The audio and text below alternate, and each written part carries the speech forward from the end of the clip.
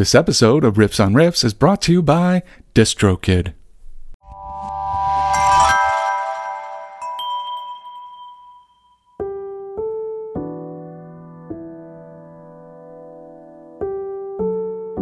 gotta wait for that bass line to come in, man. Woo!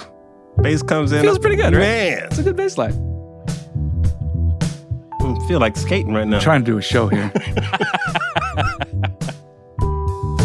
Hello, and welcome to Riffs on Riffs.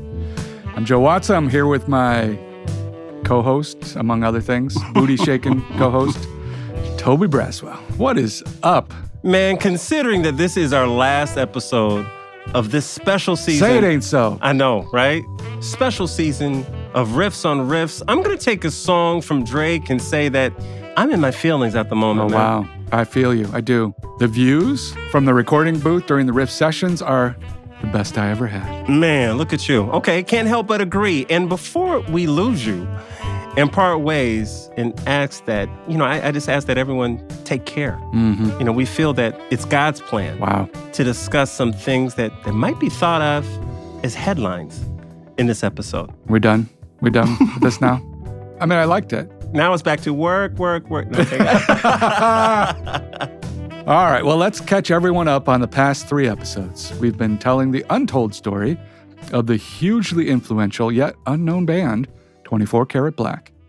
This group was born out of the genius of Stax record producer Dale Warren, and we were blessed to be able to speak to some of the band members, as well as author Zach Schoenfeld, to get a first-hand perspective on the life and times of 24 Karat Black. Now, in the last episode, we spoke with vocalist Princess Hearn and Niambi Steele on their life and experiences following the disbandment of 24 Karat Black. Now we turn our attention to sax player Jerome Derrickson, who in many ways has a different appreciation for both the foundation that 24 Karat Black provided him and the legacy it has left behind. Jerome has an impressive legacy of his own and some singular insights into another tragic artist's life. I asked him directly about the band's impact. Let's hear what he had to say. How do you feel about sort of this legacy of all these current artists taking your music and reinterpreting it? I'm very impressed. I would have never thought that I would have been part of something that became like a historical fact or something, of that nature. I never thought I would be part of anything like that. And then even now, I'm not running around patting myself on the back or anything like that. From being a part of that in the past, I'm happy that I was in that. I made my family proud. I made a legacy for myself and those that I'm involved with to actually look back on and command that respect when I walk in a room with musicians and people that know who I am. There's no hard feelings on No, not at all. Not at all. No hard feelings from none of my experiences because it was all a learning experience. It probably would have been some hard feelings if I didn't land on my feet to where I could continue on with my career and my life like I'm doing now. So I can't help but think that this is a stark contrast to the thoughts of Princess and Niambi. Jerome isn't bitter, he's grateful. That's really something considering that Jay-Z, Kendrick Lamar, and scores of others have songs that sample 24 Karat Black, and the band members have never seen a single penny from any of that. But as he says, his 24 Karat Black experience was a springboard for future success. It's a lot easier to be grateful when that happens. Well, I agree. And after doing some thinking, I came up with an analogy that made it all make more sense to me. Oh boy, I cannot lay it on me.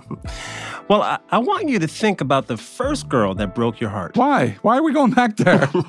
Now, think about if Halle Berry or Scarlett Johansson walked into your life within the next year. Oh, this is turning in the right direction. It's a little hard being that upset about old wrongs when you have some really good experiences ahead of you. Okay, so you're saying that my Gal Gadot experience is not out of the question?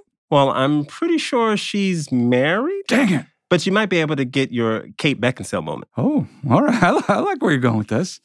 This is an analogy I can get behind. I'm rooting for you to have that moment, by the way. Yeah, I'm rooting for that moment. Despite not achieving acclaim, 24 Karat Black helped send Jerome on a path to future musical success, including being a founding member of the group Zapp with Roger Troutman. Now, I wish you could have seen my mouth drop when I found out that Jerome was a part of Zapp. Dude, I was basically speechless. Yeah, I'm assuming that Zapp and Roger songs like I Want to Be Your Man and Computer Love all made it onto the Braswell Slow Jams mixtape. Oh, you damn Skippy. Whoa, you didn't just say that. What? You damn Skippy? Were you 87?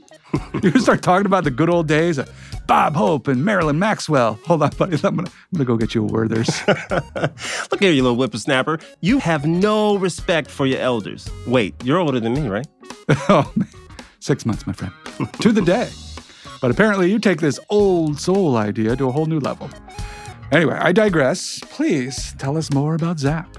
As many longtime Riffs listeners will remember, Zapp was a funk band that came out of Dayton, Ohio in the late 1970s and consisted of the Troutman brothers, Roger, Larry, Lester, and Terry, along with Bobby Glover, Gregory Jackson, Sherman Fleetwood, Eddie Barber, Janetta Boyce, and Jerome Derrickson. The group's pioneering sound, and specifically Roger's use of the talkbox, led to Zapp's commercial success as their second album, Zapp 2, you can see what they did there, went certified gold in 1982. Much like 24 Karat Black, their music had a huge impact on future hip-hop producers, specifically in the G-Funk era.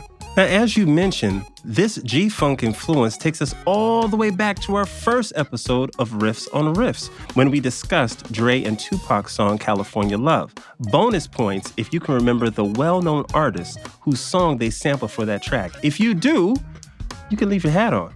Ah, well done, sir. Unfortunately, at the end of that episode, we talked briefly about Roger's tragic death.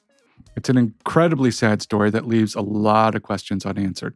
As a key member of Zapp, Jerome has a very unique insight into those events, and he was gracious enough to fill us in on some of the background, including some never-before-told details about that fateful day.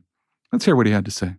You said you broke away from Zapp about a year and a half before Roger was killed and passed away or whatnot. The fact that the murder being committed by his brother, who was also in the group Zapp, there had to be some tense times, and there's a lot of confusion as to, how this could even happen, and how to kind of even move on or even know how to feel about the whole incident. I don't want to bring up, a painful subject. If you're not comfortable answering it, you certainly don't have to.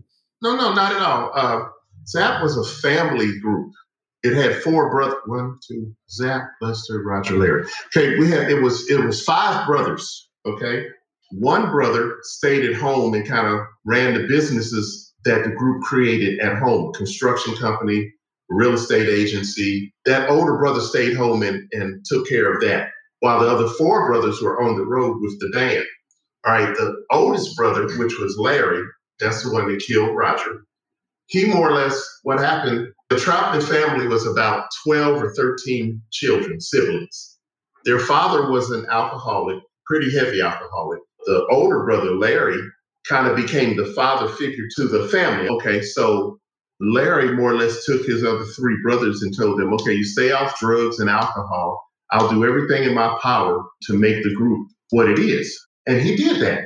He negotiated deals and got the group to become Zapp and got record deals and so on and so on. Okay, as the group got bigger and bigger, Dr. Dre, after California Love was done with Tupac, had approached Roger about bringing the group and moving to LA. Instead of just coming to LA and recording, actually move the group to LA. Larry, the oldest brother that killed Roger, he felt like he was losing control. And so that particular morning, he went and picked Roger up and said, hey, I want to talk to you, because Roger was making plans to move the group to LA.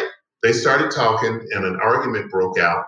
And it was basically because of that, because Roger wanted to take the group to LA and work with Dr. Dre and all, that bunch, Tupac and all of that. Oh, wow. They got in an argument in back of the studio, and Larry pulled a gun. Roger jumped out of the car. Larry shot through the door, through the passenger glass door, and hit Roger in the back, and then actually got out of the car, came around. Roger was laying on the ground, and then he shot him again in the chest with a .44 Magnum. Then he jumped in the car and pulled off and went around the corner. When he got around the corner, he stuck the gun in his mouth and blew his head off. Oh, wow. Anger, it just overtook him. And what I just told you is from an eyewitness, because there was an old lady that used to watch the back of the buildings for us all the time. And when the car pulled up, she actually was standing on the porch and she watched all of this happen. My God. The hospital from the studio was maybe 4 blocks. So when the ambulance came and got Roger and took him to the hospital, he was alive until they pulled into the driveway at the hospital. He almost made it, you know. He died in the ambulance right in the parking lot of the hospital. I have not heard that story, and I did do research on that. I haven't heard that type of detail from anyone. Well, I remember when it happened, I was like, that's crazy. That part ain't out. At the time that happened, I was actually in the Dayton airport on my way over to the studio. I had just flew in from Atlanta and I was headed over to the studio. And as I was coming through the airport, it's a news flash. It hit all the TVs in the airport. And I went up to the rental car counter to get my car. And the girl said, "Aren't you a member of ZAP?" And I said, "Yeah." And she said, "Well, Roger was just killed." And I said, "What are you talking about?" And then I turned around and I saw on the TV screen in the airport, and they were talking about it. That's heavy. It was pretty sad. What a story, man. Simply heartbreaking. Roger is gone, but certainly not forgotten. He left his imprint on the musical landscape, and his contributions will be enjoyed for generations to come. Agreed. So ZAP had success in their heyday and a sort of second life as other artists began to sample them. On the other hand, 24 Karat Black never found success as a band, but the case could be made that they are one of the most successfully sampled groups of all time. That list of songs that sampled 24 Karat Black is a long one. All right, Tobe, why don't you get it started? Absolutely, but I have to say the hardest part is figuring out where to start. Let's kick it off with Eric B. and the MC that some call the God MC, Rakim. Their third studio album, Let the Rhythm Hit 'Em, was released in June of 1990. The second single from that album was a song called In the Ghetto, which samples 24 Karat Black's song Ghetto Misfortune's Wealth. In the Ghetto charted at number 10 on the Hot Rap Songs chart. I know that Rakim is a revered MC, but not the only one on this list. Keep it going for me.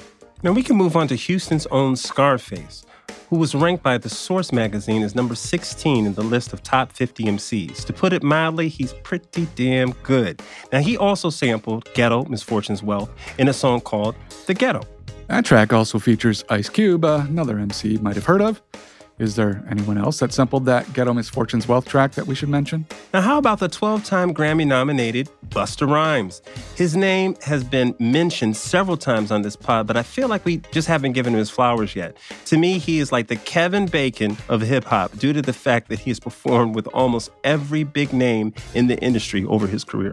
Care to get specific about some of those big names? Oh, absolutely. So I'm talking Missy Elliott, Q-Tip, Mary J. Blige, Jay-Z, Nas, Kendrick Lamar, Pussycat Dolls, Common, Jamie Foxx, T.I., Jadakiss, Scarface, Tupac, Rick Ross, and much, much more. Whew, that is a ridiculous list of talent, and I can absolutely see how you can play the old Kevin Bacon game with Busta's discography. Busta's 2020 album, Extinction Level Event 2, The Wrath of God, features a song called Deep Thought that sampled 24 Karat Black Ghetto Misfortune's Wealth. And we are just getting started with 24 Karat Black samples. In Zach Schoenfeld's book, he talks about how a young artist by the name of Ishmael Butler found the 24 Karat Black album in his father's collection and then sampled it. You may also be more familiar with Butler's MC name, Butterfly, and the group that he founded, Diggable Planets. Diggable Planets. Pioneers in jazz rap, Grammy Award winners. If only I was cool like that. First of all, you are. Oh. Okay, you are. To me, you are. Okay, second, Ishmael sampled Tyrone Steele's funky drum intro from the 24 Karat Black song, Food Stamps, and used it for the track you just referenced, Rebirth of Slick, Cool Like That, off of Diggable Planet's debut album, Reaching, a new refutation of time and space. Wow, that single dropped way back in 1992. Mm-hmm. So besides the fact that we remember it when it came out, because we're old, let's point out the fact that 24 Karat Black had songs sampled almost 30 years apart. Rebirth of Slick was certified gold and reached number 15 on the Billboard Hot 100. So now that we've hopped in the DeLorean and headed back to the 90s, let's keep the magic of that era going. What do you got next? Remember a guy named Sean Carter that went by the MC name Jay-Z? Turns out he also sampled 24 Karat Black on his 1996 debut album, Reasonable Doubt. Check out the closing track, Can I Live, Part 2, featuring Memphis Bleek, and you'll hear a sample from 24 Karat Black's track, Mother's Day. Jay-Z. Let me see. Hold on. I'm going to do a quick Google search. Oh, here we go. Oh, hey, look. He's got a separate Wikipedia page just for all the awards he's won. He must be a big deal, this guy. Well, you know it. And some people might say that he lived a hard knock life. But at the end of the day, he wrote the blueprint, the Magna Carta, the Holy Grail. All kidding aside, we've named some pretty big names already. Big names. Artists who have made an indelible mark on the musical landscape. We have, and yet I feel like you're just teeing it up, right? Like you got some more for me still. Yep, there's more. There's rapper Pusha T's song Infrared, which sampled 24 Karat Black's song I Wanna Make Up. Infrared was part of Pusha's album Daytona that was nominated for the Best Rap Album in 2018. Oh, and that album was produced by Kanye West. Kanye was one of the first to use 24 Karat Black's second album, Gone, The Promises of Yesterday, instead of the original Ghetto Misfortunes Wealth record. But wait, there's more. Right after this break.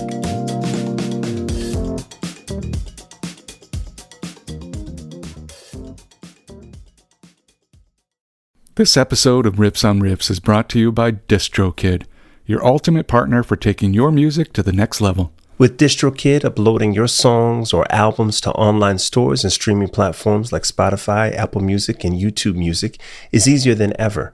Plus, you can easily pay your collaborators with splits and send large files securely to anyone with Instant Share. And guess what else? You can get a YouTube official artist channel for free via DistroKid.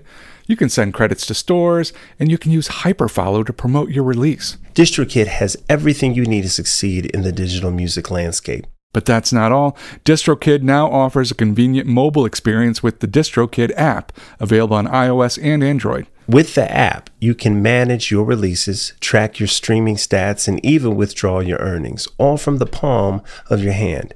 And for the artists looking to perfect their sound, there's Mixia. With Mixia, you can put the finishing touches on your tracks in minutes, ensuring they sound polished and professional every time. And if you need to share large files securely with collaborators, producers, or playlist curators, look no further than Instant Share. It's free to send up to 1 gigabyte of files, and your music will stream at the highest quality, making the best impression possible. So why wait? Elevate your music career today with DistroKid and unlock a world of possibilities. Riffs on Riffs listeners get 30% off their first year at DistroKid by going to distrokid.com/VIP/riffsonriffs.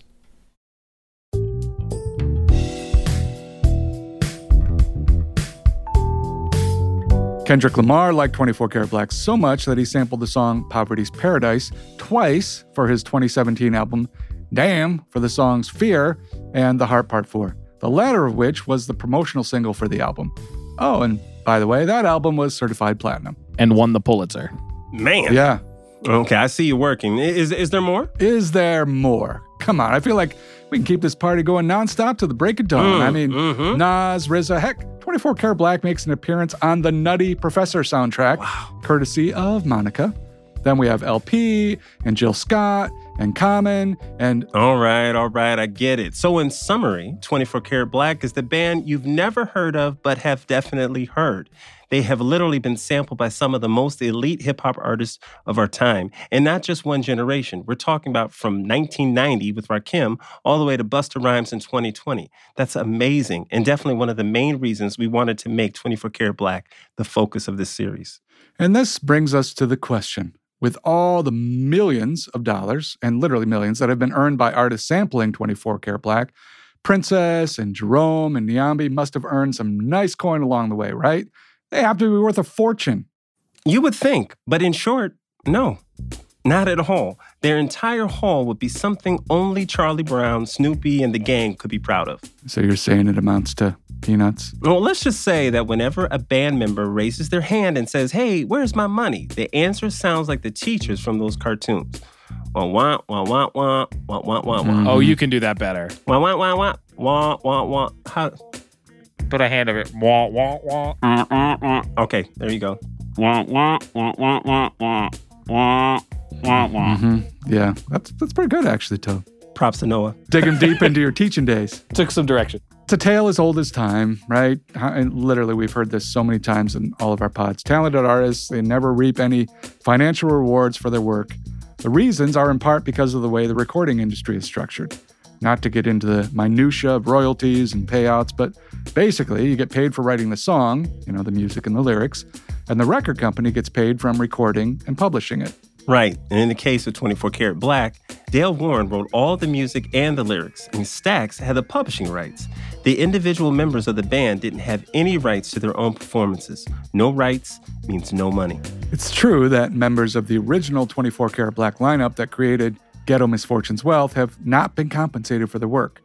And the amount that Tyrone Steele was paid for the use of his voice on that Pusha T track, take a guess, Tobe. $2. Oh no, let's jack it up. $60.48. $60, that's crazy. Zach tells a story in his book about going over to Tyrone's house and listening to the infrared track with him. Tyrone's response upon hearing the song, "It's great. I just wish I had been compensated." And all the other tracks that have sampled his work, he says, "I haven't gotten anything. Nothing." LaDonna talks about how she and Larry discovered how much 24 Karat Black had been sampled.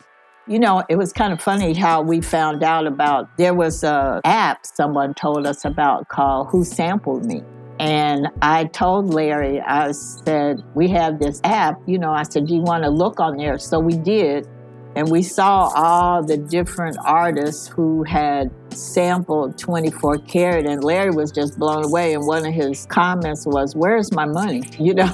So we were blown away because we had no idea that Jay-Z, Kendrick Lamar, and some of the other people who had sampled the songs. And when you'd go and you'd listen to that app, and I could hear Princess and Ernest singing. I could hear, the music that they had in the background. And it just kind of blowed his mind that, people were using the music. And he often wondered how or who gave them permission, how did they get there, the music and things like that. So it was kind of mind-blowing and kind of puzzling to him as to, how they did that. And still, today I even wonder when I see different artists that I know that have sampled the music, and I look at it, and think, how can an artist who works so hard for something and then someone else can come in and, use the music and you don't give them any props at all? Or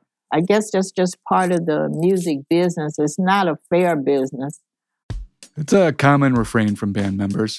Princess and Niambi and Jerome are honored to be sampled and have their legacy endure, but if money is the currency of respect, they're not getting anywhere near their due.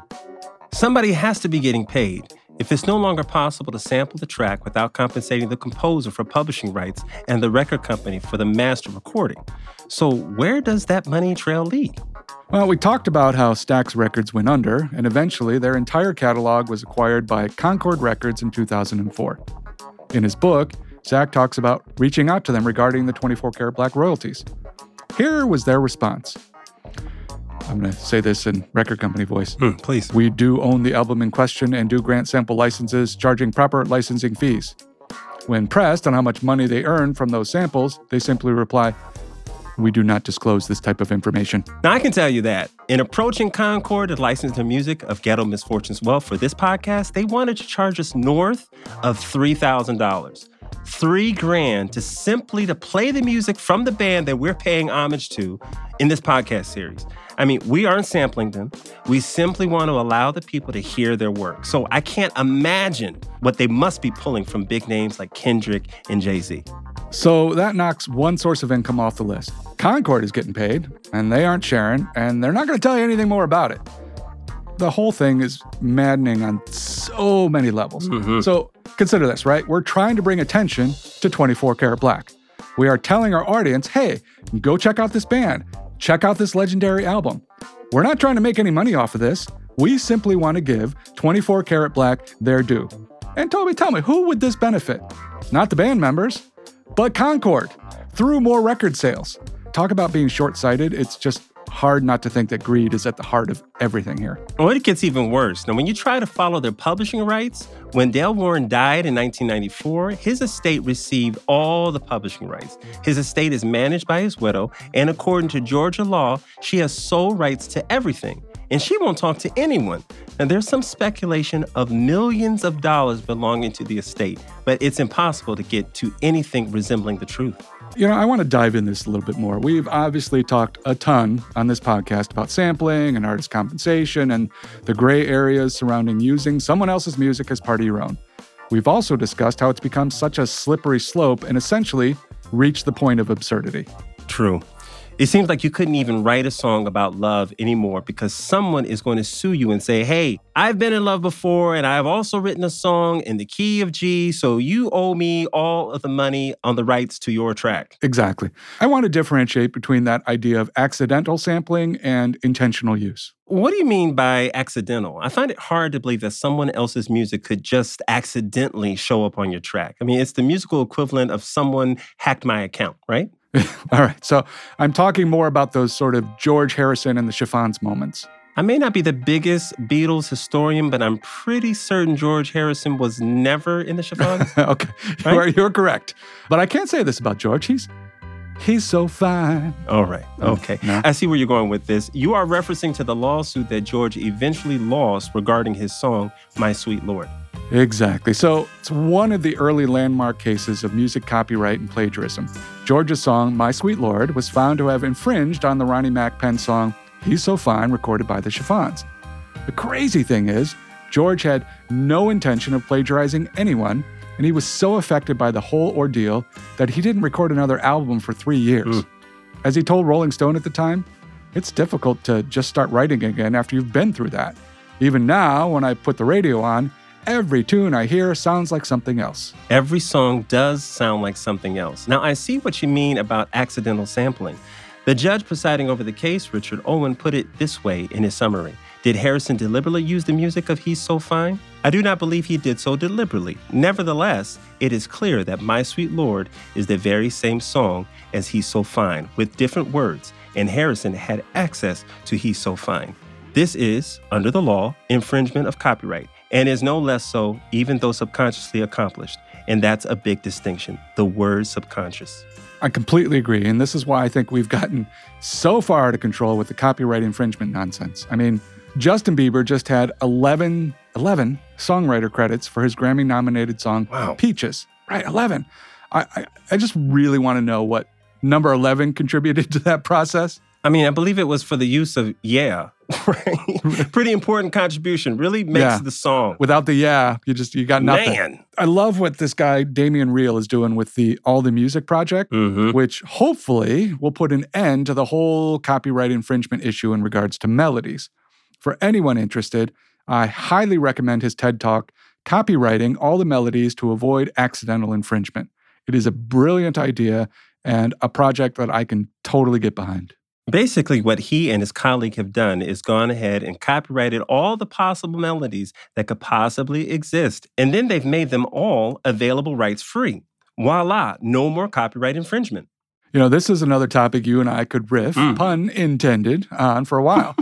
But the one thing we do know is that the members of 24 Karat Black have not been compensated for their work, and we would like to do some small thing to change that. We can't rewrite the past, but we can create a brighter future. And with the support of our listeners, maybe we can do a little something to give back financially to Princess and Niambi and Jerome. All of them are still actively performing, and when we asked if they were interested in collaborating with us on new music, they all answered with a resounding yes. And we've launched a Kickstarter campaign to support these efforts with stretch goals that will generate even more new music. Please head over to riffsonriffs.com to find the link and learn more about this project. And we had such a blast working with them that we would love to expand to an EP or maybe even a full album. But just to get a little flavor of what we're talking about, here's a little snippet of one of the tracks we worked on. Take a listen. And if you dig it, please head on over to the Kickstarter and consider supporting it. All I see is blessings bestowed on earth. All I see is blessings bestowed on earth.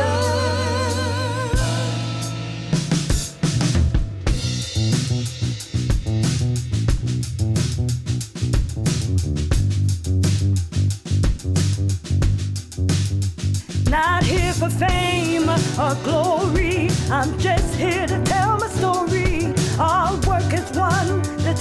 time. I guess it's part of God's design. All the trials, stepping stones. I test our faith through microphone. It's been such a long, hard road for someone just to move the goal. Life is filled with sacrifice. One thing I know is the fact that all I see is blessings bestowed on us. All I see is blessings bestowed on us.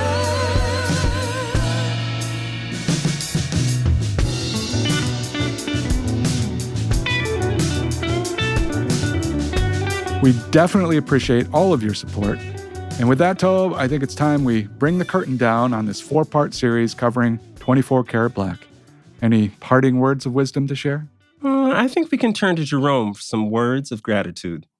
When I sit down sometime and I think about it, I say, wow, I've made quite a few accomplishments and I've done quite a few things, and I'm very thankful. If I had the opportunity to go back and do it any differently, I would take the same path, because I've been blessed and I'm very fortunate.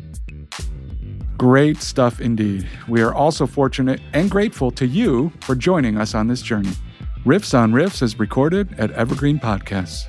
Producer, sound designer, and musical extraordinaire, Noah Fouts. Audio engineer and mixing by Eric Koltnow. Executive producers, Gerardo Orlando and Michael D'Aloia. Special thanks to Jeff Kolath, Jerome Derrickson, Niambi Steele, Princess Hearn, LaDonna Austin, and Gregory Thomas for production support. We're hard at work on some more Riffs on Riffs, and we'll be back in your eardrums soon. Until then, thank you for listening. I'm Joe Watson. And I'm Toby Braswell. Thank you for listening. Huzzah.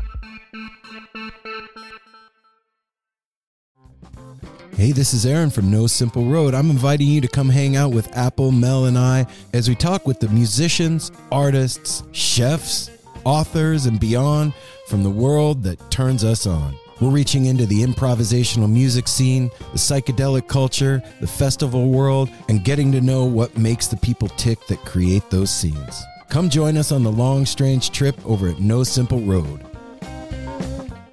This podcast was produced with the support of the Ohio Motion Picture Tax Credit and in partnership with the Ohio Development Services Agency.